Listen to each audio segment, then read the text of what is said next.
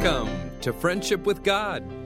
Today, Tom Cantor will continue his Monday through Wednesday expository message series from the book of Genesis. This message and previous messages are available for free download at friendshipwithgod.org. Father, we're so prone to steal your credit and to be proud and unthankful. And Lord, from the study this morning, we pray that you would open our eyes, that we might see all you've done and bring us to know that we're just men. We're only men. And from this knowledge, Lord, help us to become a humble and a thankful people. We pray in Jesus' name. Amen. Amen. Now, you turn in Genesis chapter 1, and I'm going to read this chapter, and as I do, I'm going to emphasize certain words, and I want you to take note of that as we go through this. Genesis 1:1. In the beginning, God created the heaven and the earth was without form and void, and darkness was upon the face of the deep. And the Spirit of God moved upon the face of the waters. And God said, "Let there be light." And there was light. And God saw the light that it was good. And God divided the light from the darkness. And God divided the light from the darkness, and God called the light day, and the darkness he called night. The evening and the morning were the first day, and God said, "Let there be a firmament in the midst of the waters, and let it divide the waters from the waters." And God made the firmament, and divided the waters which were under the firmament from the waters which were above the firmament. It was so, and God called the firmament heaven. The evening and the morning were the second day, and God said, "Let the waters under the heaven be gathered together unto one place, and let the dry land appear." And it was so. God called the dry land earth, and the gathering together of the waters called he seas, and God saw it was good. God said, "Let the earth bring forth grass, the herb yielding seed, and the fruit tree yielding fruit after his kind, whose seed is in itself upon the earth." It was so. And the earth brought forth grass, and herb yielding seed after his kind, and the tree yielding fruit, whose seed is in itself after his kind, and God saw that it was good. And the evening and the morning were the third day, and God said, "Let there be lights in the firmament of heaven to divide the light from the night, the day from the night, and let them be for signs, for seasons, for days, for years, and let them be for lights in the firmament of heaven to give light upon the earth." And God made two great lights, the greater light to rule the day, the lesser light to rule the night. He made the stars also. And God set them in the firmament of the heaven to give light upon the earth, and to rule over the day and over the night, and to divide the light from the darkness. And God saw it was good. The evening and morning were the fourth day. And God said, "Let the waters bring forth abundantly the moving creature that hath life, and fowl that they may fly above the earth in the open firmament of heaven." And God created great whales and every living creature that moveth, which the waters brought forth abundantly after their kind, and every winged fowl after his kind. And God saw it was good, and God blessed them, saying, "Be fruitful and multiply, fill the waters of the seas, let the fowl multiply in the earth." And the evening and the morning were the fifth day. And God said, "Let the earth bring forth the living creature after his kind, cattle and creeping things, and the beasts of the earth after his kind." And it was so. And God made the beast of the earth after his kind, and cattle after their kind, and everything that creepeth upon the earth after his kind. And God saw it was good. And God said, "Let us make man in our image, after our likeness, and then let them have dominion over the sea, a fish of the sea, and over the fowl of the air, and over the cattle, and over all the earth, and over every creeping thing that creepeth upon the earth." So God created man in his own image. In the image of God created him, male and female, and created he them. And God blessed them, and God said unto them, "Be fruitful and multiply, and replenish the earth, subdue it, have dominion over the fish of the sea, over the fowl of the air, and over every living thing that moveth upon the earth." And God said, "Behold, I have given you every herb bearing seed which is upon the face of the earth, and every tree which is the fruit of a tree yielding seed, to you it shall be for meat, and to every beast of the earth, and to every fowl of the air, and to everything that creepeth upon the earth wherein there is life. I've given every green herb for meat." And it was so. And God saw everything that he had made, and behold, it was very good. And the evening and the morning were the sixth day. Now, if you want a short phrase to describe Genesis 1, it would be those words in Genesis 1, that verse 29, where he says, "I've given to you, for you." That's what God told man. Now, there's one word that's going to describe this chapter, and at the end of the class today, I'm going to ask you what that word is. I think it'll be very obvious to you. But first of all, let me start with a question. In your mind, why did God wait until the sixth day to create man? Why didn't God make man earlier than the sixth day? What do you think? He had to build the house. He had to furnish it too. He had to build it and furnish it. All right, good. The world, as has been said, the world wasn't ready for man yet. As Clint said, he had to build the house and he had to furnish the house. God had to first prepare the world for man. Now, what we get to see here is God, the great preparer, at work. And so let's have a look at this and look at this again and keep this in mind. So I was trying to emphasize as we read those verses. How did God prepare the earth for man? Well, in verse 3, we saw God was created the light. So that like you saw last week when you have visitors to come tour San Diego, the light enables them to see for themselves San Diego. So you don't have to say to them, if you could see, this is what you'd see. They could see it for themselves. That's why the Lord Jesus Christ came to earth, because then men could see for themselves. Until he came, man had only heard about God, but man hadn't seen God. But after he came as the light of the world, in John 1:14, it says, "And the Word was made flesh and dwelt among us, and we beheld." We could see for ourselves that with no one telling us about him, we could see his glory. The glory is of the only begotten of the Father. That's why he said in John 14:9, when he was speaking to Philip, he said, "He that has seen me has seen the Father." So he created the light, and in the first thing he did after he had the new creation of heaven and earth was to create the light. That's the first thing he did. Turn to 2 Corinthians 5:17. Now that was the creation of the earth and the heaven. Now look at 2 Corinthians 5:17. It says, "Therefore, if any man be in Christ, he is a" what? He's a new creation. Old things are passed away. Behold, all things are become new. So what is a new Christian called? A new Christian is called a new creation. A new creation. And what's the first thing? Look, turn a chapter back, 2 Corinthians 4:6.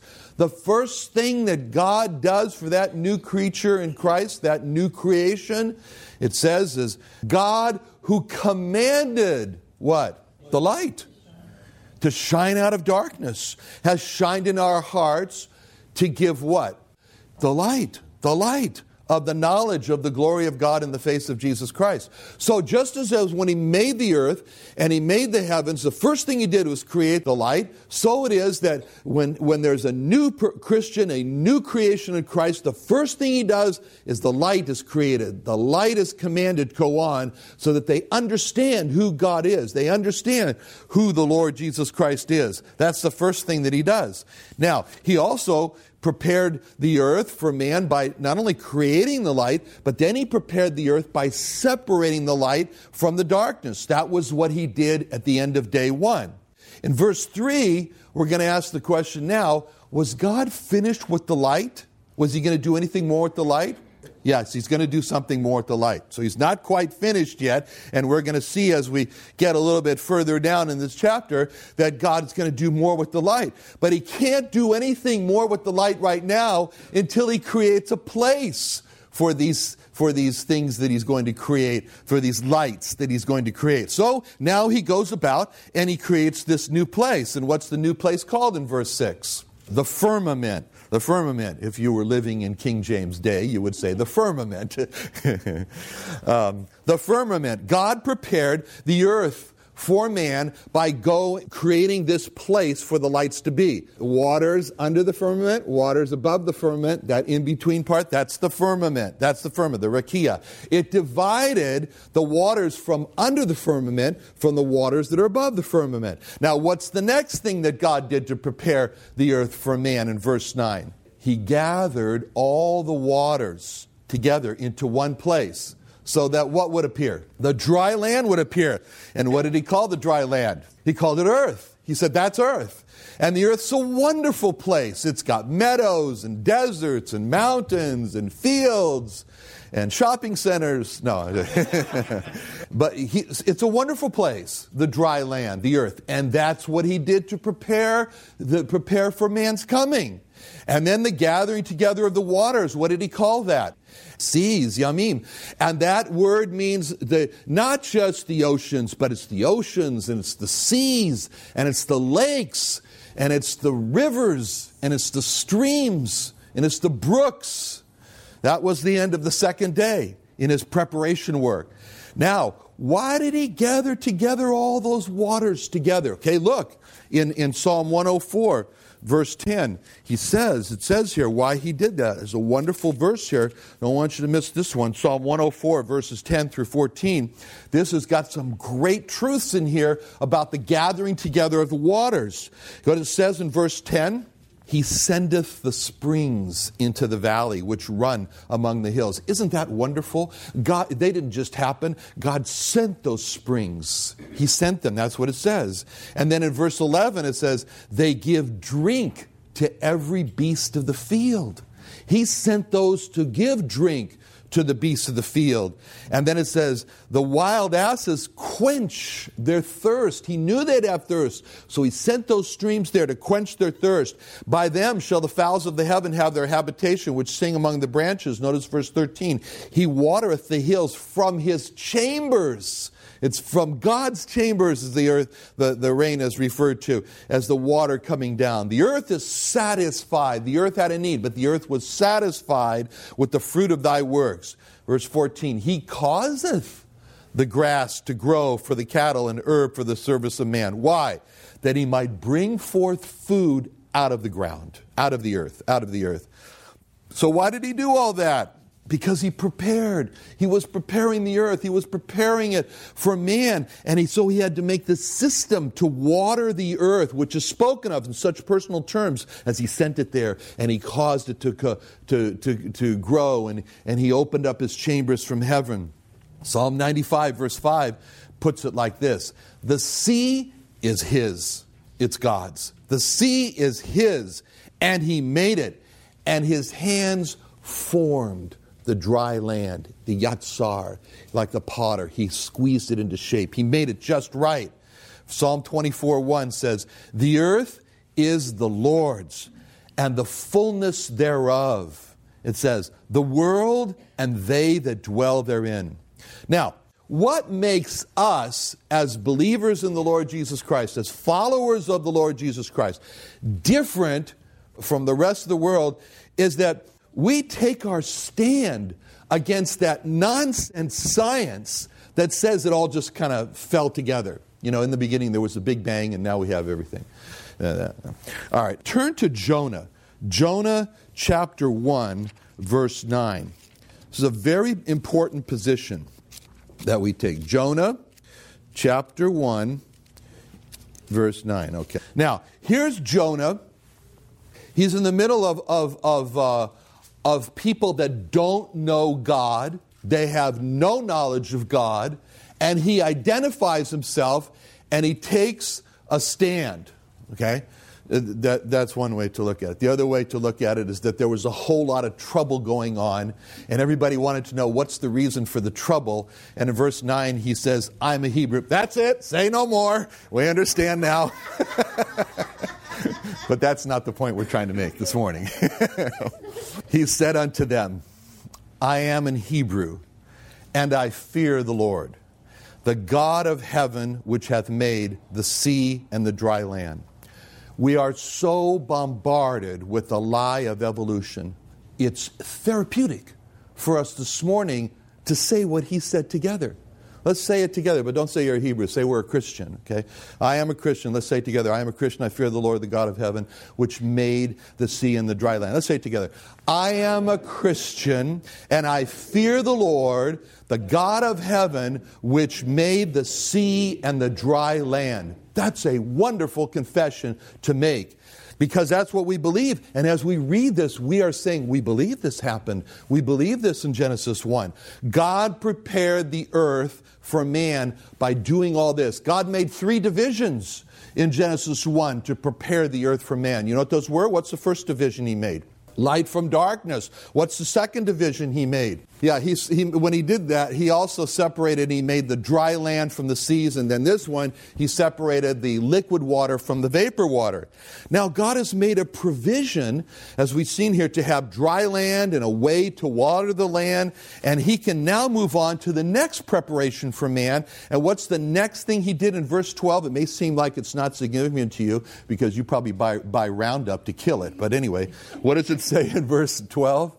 He made the grass, the herbs, grass. I don't know if yours says grass. Mine says grass. But anyway, grasses. He made grasses. And those are wonderful. Grasses are so important. We don't think they're so important now because we destroyed them all in our country. This place used to be, the United States used to have these vast areas called grasslands. But in Africa, you really see the importance of the grass, feeding all those animals. Elephants eat 400 pounds of grass a day. That's what they do. And as you know, we have about 200 goats. They don't eat that much. But we feed them baled alfalfa, our goats. We used to. And it's expensive. And that's why we switched to pellets. Doesn't matter. It's very expensive. But when I was in Tanzania and I saw this herd of 200 elephants, I got, started thinking about how much does it cost to feed those elephants. Got very, very nervous because those 200, that one herd, those 200 elephants, I got very nervous because I realized they're eating 80,000 pounds of grass a day. This herd, just one herd, 80,000 pounds. If we had to buy alfalfa, that would cost $3 million a year. Sure glad they weren't mine.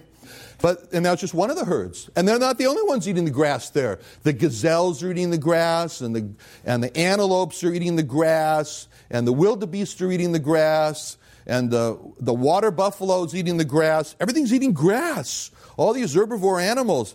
And God prepared those grasses for those animals. And they didn't look like they were going hungry. And so he made the grass. He put the plants on the earth for man, and the fruit trees he put on the earth for man. Preparation.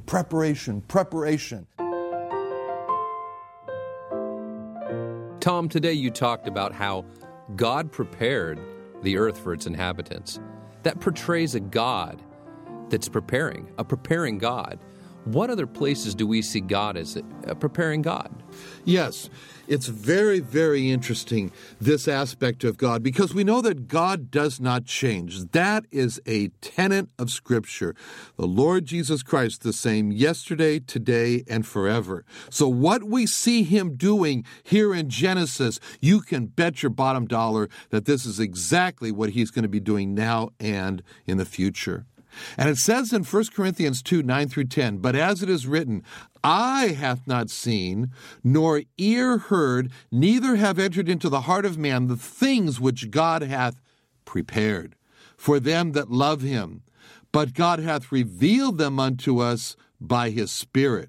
For the Spirit searcheth all things, yea, the deep things of God." So God says that for believers, he has prepared unbelievable things, unseen things, unheard things. But there is also something else, the other side of the coin, where it talks about God's preparation. And that is in Matthew 25:41, where it says, Then shall he say also unto them on the left hand, Depart from me, ye cursed, into everlasting fire, prepared for the devil and his angels. So, for those who have submitted themselves to him and become his followers, he has prepared wonderful things.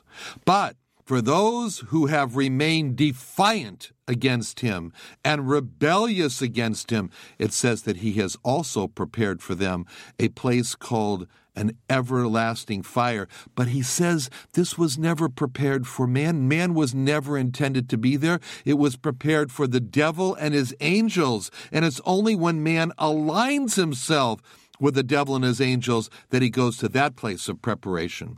Tom, you mentioned today that God is prepared for his people after they die. And what has not been seen or heard of or even ever imagined has been prepared by God. But what in Scripture is said about what is prepared for believers? Well, we get little glimpses into this wonderful things that God has prepared for his people. And one of the glimpses that we do get is in Hebrews 11:16. And in this chapter of Hebrews 11, it talks about those who decided to align themselves with God when the going got very tough. When they were against the grain, when they were against the flow, when they had to suffer for it, and they stood for God. And many of these were martyred, and they sealed their testimony with their blood. And what it says about them in Hebrews 11:16, it says, "But now they desire a better country, that is, an heavenly. Wherefore God is not ashamed to be called their God, for he hath prepared for them a city." What this says about these people, our brothers and sisters in the Lord Jesus Christ, followers of him, is that with all their heart they look at the country they live in the countries of this world, and they say, polluted, corrupted, rebellious against God, and they yearn from their hearts for a better country. And God says, I heard that yearning, I saw that yearning, I will prepare for you a better country. These people who live in cities, and the cities are cities of sin and defilement, and the cities are places of heartache and cruelty and corruption. And they yearn in their hearts for a city. It says that Abraham looked for a city whose builder and maker is God, because Abraham knew if there was a city whose builder and maker is God, then it'll be a place of righteousness. It'll be a place of justice. It'll be a place of beauty, of harmoniousness, of the shalom harmoniousness. And God says, for those, he's prepared a city of God. So Abraham lived in a tent all of his life as a ongoing statement. I'm looking for a city.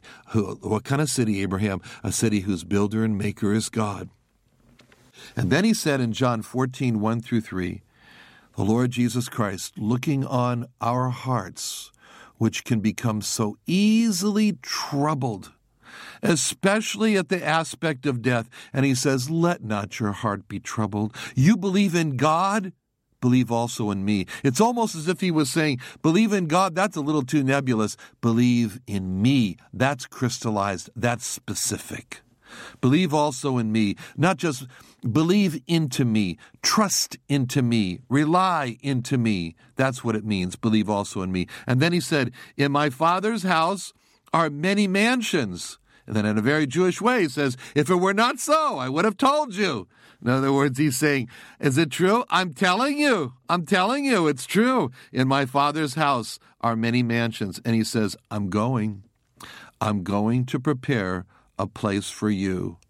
And he said, and if I go and prepare a place for you, I will come again and receive you unto myself, that where I am, there ye may be also. Do you love the Lord Jesus Christ? Do you love to be with him? He says, I'll meet that need. Because heaven is a place where I am, and heaven is a place where you can be with me always, in a place called my Father's house, where there are many mansions, and I've gone to prepare a place for you. And what a wonderful place that is. How we thank God that he is a preparing God. He prepared for the animals and the inhabitants in the garden in Genesis, and he prepares for his believers, his followers, so much so that he can't wait for the day when he will say, look what I've done for you. Look how I've prepared for you. I know I never saw this, ears never heard this, mind never imagined this, but I've done it, and I've done it for you, because that's who I am, a preparing God, to prepare for him. You know, there was no room for him at the inn to be born, and so he was born in a manger. That's a sad commentary on mankind. And you could look at your heart, and you could say, that's the inn. And the question is Is there room in the inn of your heart for him? Will you prepare him a place where he will be the king of your life, a place where he will be the God of your life, a place where he will be the love of your life? Will you do that for him? Look how much he's done for you. Thank you for joining us today. Join us again tomorrow as Tom Cantor continues our series in Genesis. Now, do you have a Jewish friend that needs to be reached with the gospel? We'd like to help you to get a gospel gift sent to them. We'd like to help you to be able to do that. So call us today at 1-800-247-3051. Once again, that's 1-800-247-3051, and help return one of God's lost sheep of his Jewish nation back to him by reaching them with the gospel of the Lord Jesus Christ. So call us today at 1-800-247-3051. You can also visit our websites, friendshipwithgod.org and israelrestoration.org, and you can learn more about the friendship of God through the Lord Jesus Christ. You can also find Israel Restoration Ministries and Tom Cantor on Facebook. Well, we hope you join us again tomorrow at the same time as we continue in Genesis.